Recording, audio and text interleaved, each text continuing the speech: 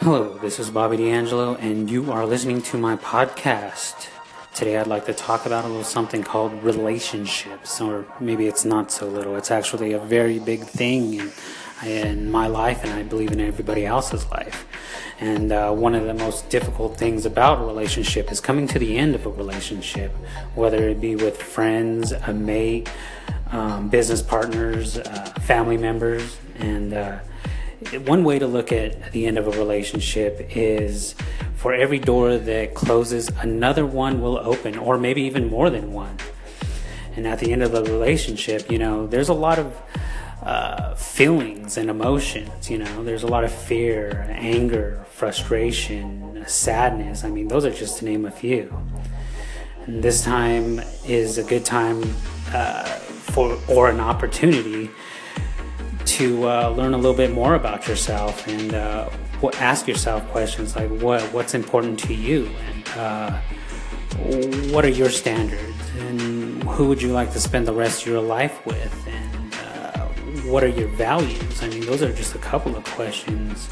When you ask those questions, you also got to look at yourself and ask you questions like, what kind of mate do I want to be, and what kind of business partner do I want to be? What kind of friend would I like to be, and how would I like people to look at me, and how would I like to nourish these relationships with people that I care about? Perhaps in your previous relationships you didn't live up to your expectations, or maybe you got lazy or too comfortable. You need to work on these areas, and that'll help you attract the healthy relationships that you are looking for and that are better for you. And it's also a great time and a great opportunity to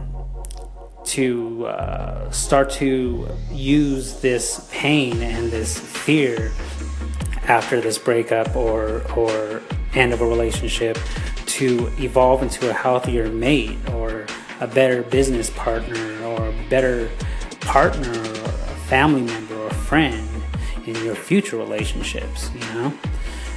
And take time for yourself. Truly be comfortable with being alone rather than jumping from a toxic relationship to another toxic relationship, and so on and so on. If you're in a toxic relationship right now that's totally unfixable or unhealthy, and maybe you're being lied to or being cheated on or taken advantage of, or maybe you're dealing with some sort of abuse, whether it be mentally, physically, emotionally, verbally, you've got to get out of that relationship and don't settle.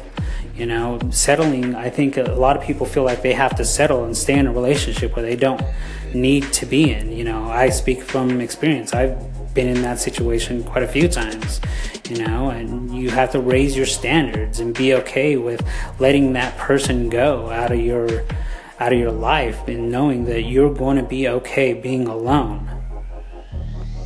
Another thing to do would be something like, instead of giving your attention and love to somebody that it's just holding you back like an anchor, give your love and attention to yourself first off. That's probably one of the most important things you could do for yourself, is love yourself more and give yourself more attention, and also give the attention and love to those people that actually care about you, or that want to see you succeed and have your best interest in mind. And add value to yourself by doing the inner work and, setting some boundaries and expectations for others and yourself. And you know what? You need to stick to them. Look closely and deeply and tell yourself about, what your value is and what you're telling yourself. Because if you're telling yourself that you don't believe that you're good enough for this person or these people, you need to look at yourself, because that's a damaging belief, and that's a damaging behavior that will only limit you. I just want to tell you, you are the creator of your relationships. So why not create the relationships that are best for you? This is Bobby D'Angelo. You're welcome.